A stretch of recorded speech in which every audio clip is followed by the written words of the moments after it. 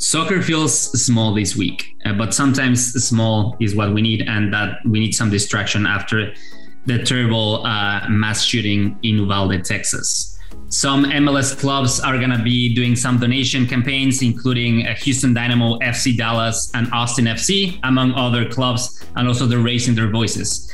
Plus, we're going to talk also about the US Open Cup. We have the quarterfinals. Who's our favorite? We'll get our picks. And it's going to be really, really interesting matches. Also, we talk about the best 11s in each conference in the MLS so far. Are there any surprises? We'll talk about them. And Montreal's new logo has people talking. We give you our opinions in this new version of Footbox USA. You are listening to Footbox USA, an exclusive podcast from Footbox. We have the quarterfinals for the US Open Cup. We'll talk about who is the favorite in Footbox USA, also the best 11 in the West and in the East. And there's a change in Montreal's history. There's a new logo coming, and we'll talk about if it's a good choice or not. And finally, we'll talk also about a campaign that the Texan teams are doing after the Uvalde massacre. This is Footbox USA with Patrick Nihan. My name is Diego Arrioja, but I want to start with the top of mind obviously topic that transcends soccer and any other sport, and is the unfortunate massacre in Uvalde this past Tuesday, and how all the MLS clubs have obviously have used their social media accounts to not only honor the victims, but also start donation campaigns. And in particular, I wanted to talk about what the Texan teams are doing, in particular Houston Dynamo, FC Dallas, and Austin FC. That they'll be doing a special donation campaign for this MLS Week 14. And Patrick, just wanted to mention, obviously, this transcends sports and is really impacting not only, I would say, the U.S. society, but I think how the world currently stands with gun violence, right? So I think this is a good initiative from the MLS clubs, and I think also how even players are using their social media to really express their opinion, their concern about what's happening in the US. Yeah, for sure.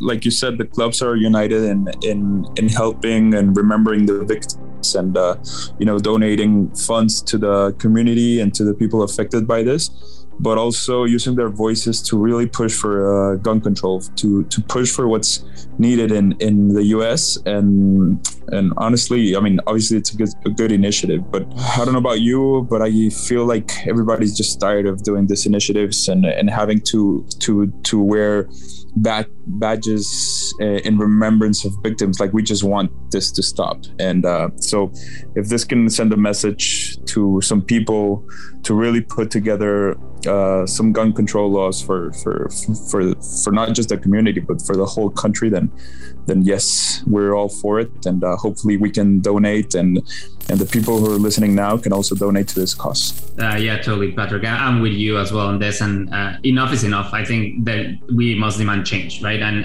every one of us that live in the US and are able to do something, I think we need to raise our voice and demand change, because this cannot keep happening.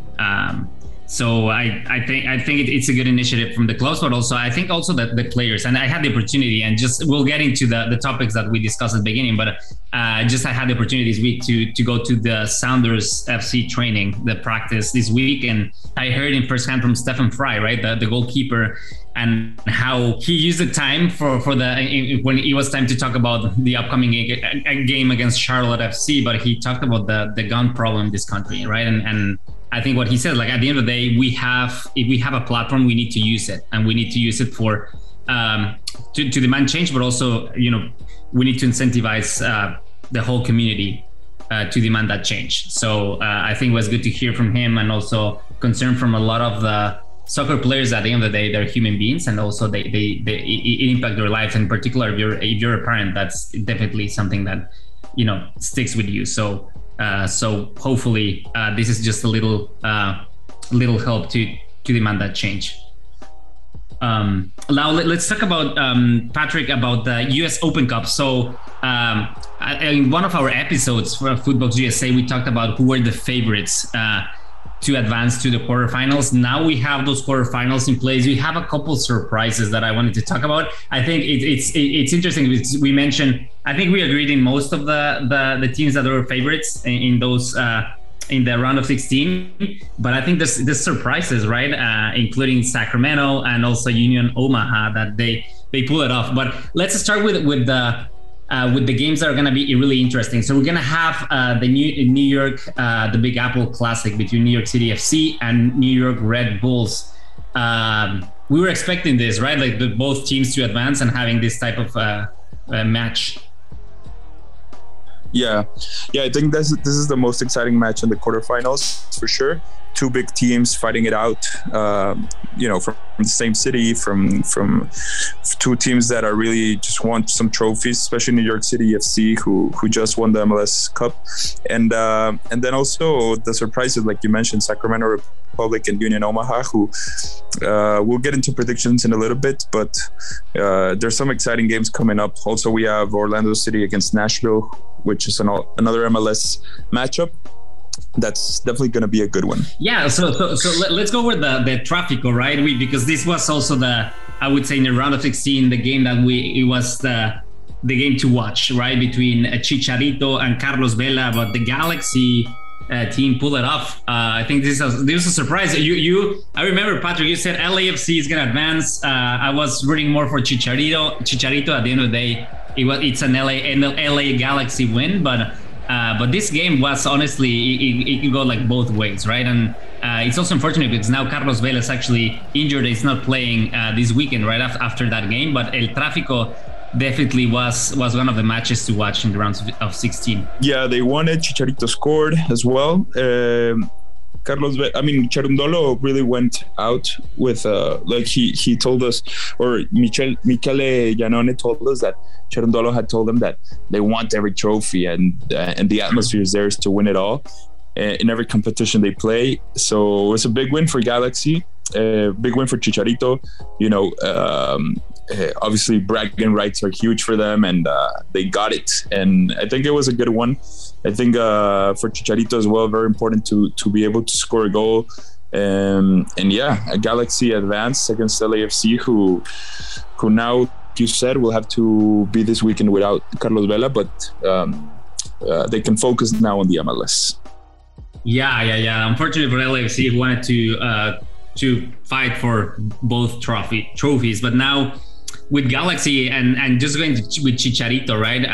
The storyline with Chicharito, I think it's good that he was able to score again, right? And also after this week that there's a lot of rumors and reports that he finally spoke with Tata Martino, right? And hopefully, I know we talked about this before, but the Chicharito novela keeps going on and it continues, right, with the Mexican national team. So apparently there were talks, and I think this goal also helps him with not only boost of confidence, but also to regain that status as he started one of the main goal scorers in the MLS. Yeah, for sure. I don't know if he can lead the Galaxy to win the MLS trophy, the MLS Cup, but he can definitely guide them and get them into a good position in the US Open Cup, which obviously for the Galaxy is not the most important trophy, but for Chicharito could be really good to kind of cement his place in LA Galaxy history. Scoring goals, beating out their rivals is good for him. It's good for the Mexican national team. So exciting to see for sure, because Chicharito obviously has had it rough for a few years, and now he's really being what he does best, which is scoring goals. And now they're going to play against Sacramento Republic, as you were saying, Patrick. And we call this, right? Sacramento Republic is going to be the surprise against San Jose, and they pull it off. So now they're going to play against Galaxy. This is another Californian clash that's going to be pretty interesting. Yeah, Sacramento Republic, who eliminated San Jose. It's interesting to see. I love seeing this type of games, like an MLS team against a non-MLS team from lower divisions in the MLS or in the US leagues, and it's definitely an exciting one. But I think for me, Sporting KC Union Omaha, it's going to be another surprise. Union Omaha are going to advance to the semifinals. They're definitely the story in the US Open Cup. they're doing some great stuff, and I'm excited for that game because I do believe they're gonna end up advancing again. Okay, so you have a surprise. Okay, so let's pick our favorites then, Patrick. So Galaxy against Sacramento Republic. Are you sticking with Galaxy, or you want a surprise with Sacramento? No, I think Galaxy will advance in this one. Okay. What about you? I'm gonna go with Sacramento Republic. Actually, I want an upset. So we'll see. So you got a Galaxy, you got Sacramento. Then the classic in the East Coast, New York City FC, and as you said, this is the biggest game for sure. New York City FC, the current MLS champions against New York Red Bulls. I'll still right away. I'm gonna go with the current MLS champions. I think they're gonna advance, but it's gonna be a pretty interesting game. What do you think? Yeah, I think I'm gonna go with you as well, but it's definitely gonna be a tight one. Awesome. And then you already said Union Omaha against Sporting Kansas City, huh?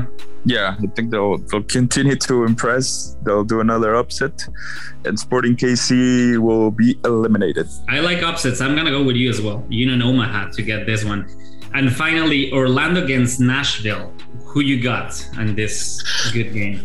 I gotta go with Orlando. I think they're better in general. I mean, it's a complicated one. I don't know if Nashville will. It just depends on what they're gonna field. I know Nashville advanced. Finally, Akeloba scored in the U.S. Open Cup against Louisville City. They didn't have the best of times against them, so I don't see Nashville going through. I know they're good defensively and obviously are a solid team, but Orlando, I think, will pull it off. Okay, I'm gonna go with Nashville actually, Patrick. So yeah, I think Orlando's a good team. I think Nashville has. I still hope that they can get back to that style of play that they showed last season, and I think the potential is there. So hopefully they can pull it off, and I think this is that great tournament for them also to advance far in the US Open Cup. So there you go. These are our favorites, and it's gonna be good matches, and hopefully we get also good upsets as well. Now let's talk about there's been we already week 14 is about to start, but the best 11 in the West and the best 11 in the East so far.